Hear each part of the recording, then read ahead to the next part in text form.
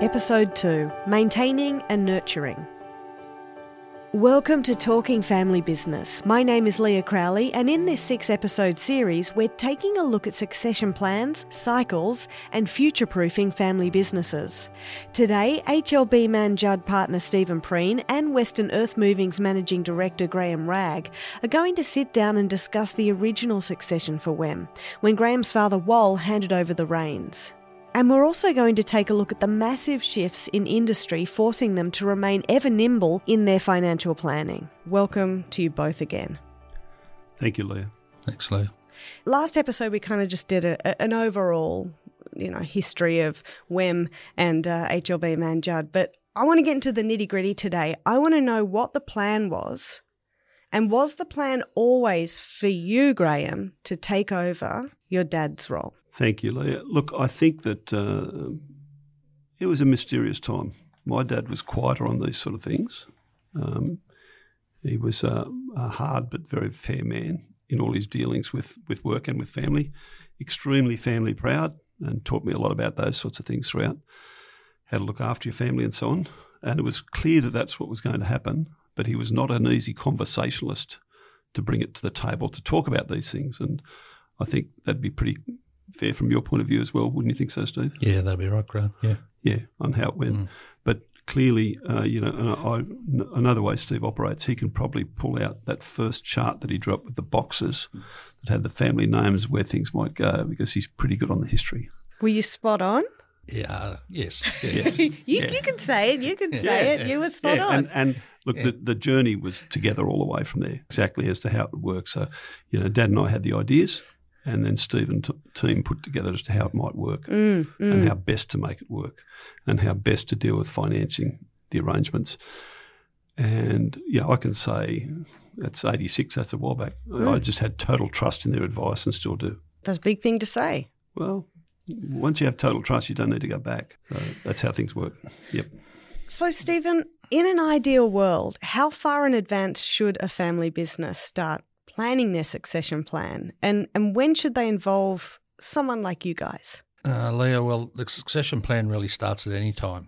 There's always going to be succession in some way down the track, and in order to put in an effective plan, you have to think through quite a few different areas of what you need to examine.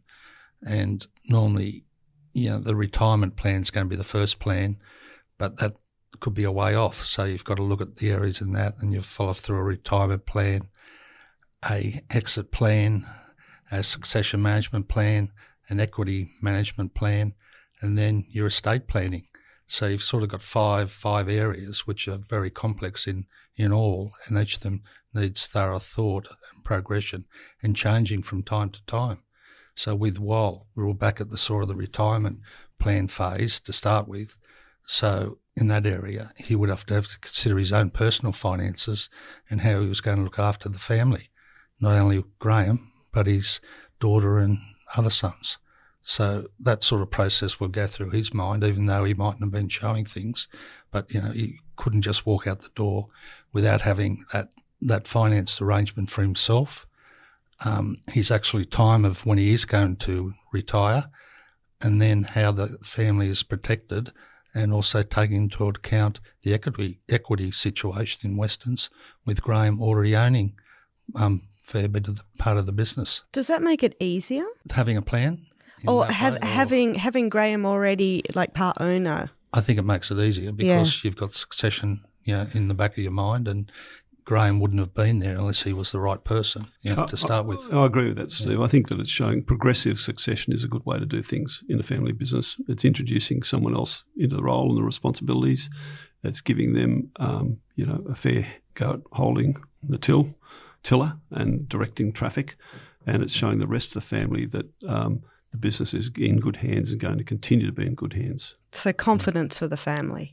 Confidence for the family and continued growth. So, this is our second generation of doing the same sort of process. And you face, at that initial stage when you are going to exit, obviously Wal would have faced various issues he was wrestling with in how he was going to deal with the family as a whole, because Graham was a driving force with him. They both came into Westerns together when Arthur exited, and they both, developed it, and Graham was there to push it along and make sure things did go the right way, and the relationships were developed and so forth. So they both had their equal strengths in taking the business forward.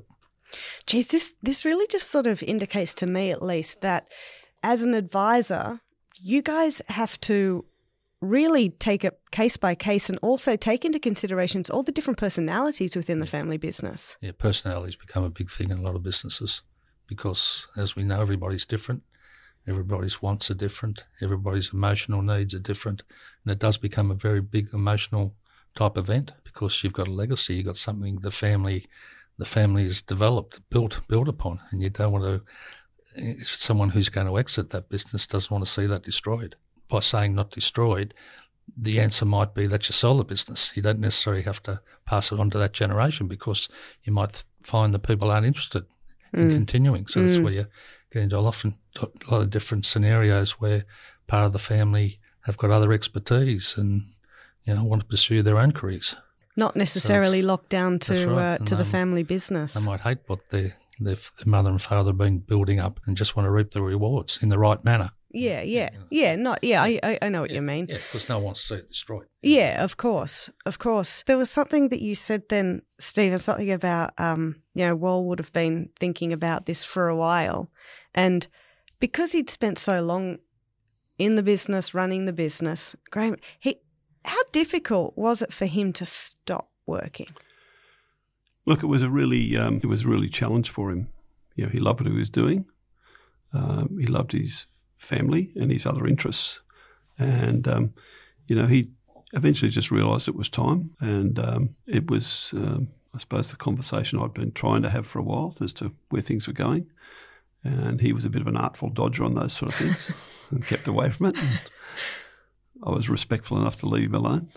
And then one day he called me in and said, you can have a cup of tea with me. So I went and got 2 cups of tea, came back down, sat down. He said, I think it's time I go. Looked at me and packed up and walked out. Just like that? Just like that day, on that day. I went and saw him that night. I said, look, I need you to hang around for a while. Yeah, right. He said, no, I'm just telling you it's time to go. And 18 months later, I said, Dad, now it's time to go. Okay. So in that 18 months, he transitioned out and stepped back and back and back. But the thing he protected, and I've never forgotten, is looking after our customers' interests. And in the last week, I said to him one job, Dad, look, you've got to stop knocking out curb and gutter on this job. It looks like Swiss cheese. There's nothing left. It is good enough. So he was our quality officer to make sure we did not lower our standards, didn't let people down. And, in his last 16, 18 months, I can't remember exactly what it was, he backed off a lot, worked less days, and more so toured the paddocks and made sure the standards were right and that our relationships were right. And that's been invaluable. That's helped me so much with the transition through. And then after that, 16, 18 months, he did retire and spend more time on other activities, which was great. So when this kind of thing happens, this is for both of you, you're not only dealing with the family, you're dealing with the staff and all the customers. How far in advance did you tell the customers, Graham, that Wal was transitioning out? By that stage in 2000, certain customers related more to Dad still, and a lot related to me. We'd grown the business together, and probably I had he held his traditional customers closely, and they would talk to him on key issues, and he'd get those done. But we developed such that we tried to make the business not reliant just on the two of us anyway. So we'd start to branch out. That was part of the advice from Manjard. You need to have a greater base strength all the time. And, in the 20 years since, we've advanced that considerably to do that same sort of thing. As the leaders of the business, you've got to have those key relationships. You must have that. And we've always made sure that Mike and I now, we're available to any customer anytime.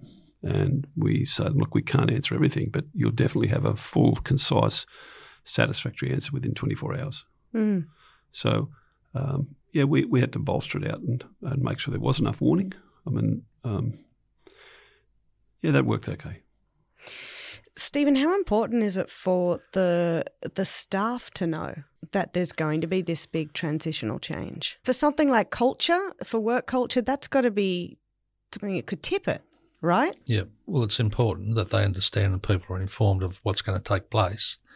But in the case of WEM, I mean, Graham was always there and they could see both of them steering the operations. So that made a hell of a difference. Whereas if you had somebody coming in cold, well, who knows what would happen. Yeah, so it's important to have that successor role being developed. Yeah, I'd worked as a director and the general manager for quite some time, quite a number of years. And in my progression through the business, I'd done everything starting off, washing cars out the back of the shed and painting pegs and doing the kids' things, and then gradually going through and doing survey work and project management and all the roles through the business, a lot of estimating for a long time, gradually to having the key relationships with customers, suppliers, and the key relationship with staff as to setting standards for them and directing their activities and catching them doing the right thing and setting the behaviours right and that sort of stuff. So you've got to make it a gradual process. Yeah, otherwise people are going to get defensive. Yeah, and Wal wasn't, it's not as though he was disappearing. Graham used to speak to him every night in the ride up to his later years, didn't you, about what was going on in the business? Exactly. Because he was interested and people could always talk to him or whatever. So it's a great thing to have. Yeah, I was lucky enough to still have Dad then for another 15 years after he'd retired. And we spoke every day. And I remember in cutting forward, it's not quite on script here, but cutting forward to taking round to show him when it must have been 2014 or so. I took him around an iPad to show him some construction, some videos, what was going on. And he was sitting back in a big chair and I gave it to him to look at and he started looking. He's pretty impressed. And as I walked off, he watched me walk and he turned it side on like looking, where the hell's the TV on the back of this thing? I just don't get it. He never understood what an iPad was, but he loved it. So the pride that he still had for the next 15 years in what everyone had achieved and was continuing to achieve, and he recognised continuously the improving standards, improving output and the improvement in the people, which is great. So the skills about encouraging and getting people to grow were ingrained into me early. And certainly the fact of having a strong relationship with business partners such as Man Judd and others is essential. And that was, certainly that was drummed into me from an early stage, the benefits of those sorts of things. How has, over those years, the industry has changed a lot and you guys have obviously had to adapt to that. Has that been something that having an advisory team like, Stephen from HLB Man Judd, has that helped you? Look, it really has. They've helped us benchmark in lots of ways, whether it's been changes that came in some years ago with WHS standards, environmental standards, ways of employing people, different contractual arrangements with larger developers, payment patterns, Security Payments Act, various things like this along the way. We consult with these guys and get the advice on what's the right way. What's the right way for us that is compliant, that still looks after our people long term. You have developed a very strong financial area at WEMS in the later years, and that went back to just starting with sort of various management reports and so forth, which gave them the information they needed and developed from there because the business was growing. And when you hit bad times, you've got to be on top of it, and that teaches you a few things. Yeah, we can go back to a time, as you said, early 90s, where we had a good relationship with our bank, but they didn't think it was quite as good as we did for a little while then.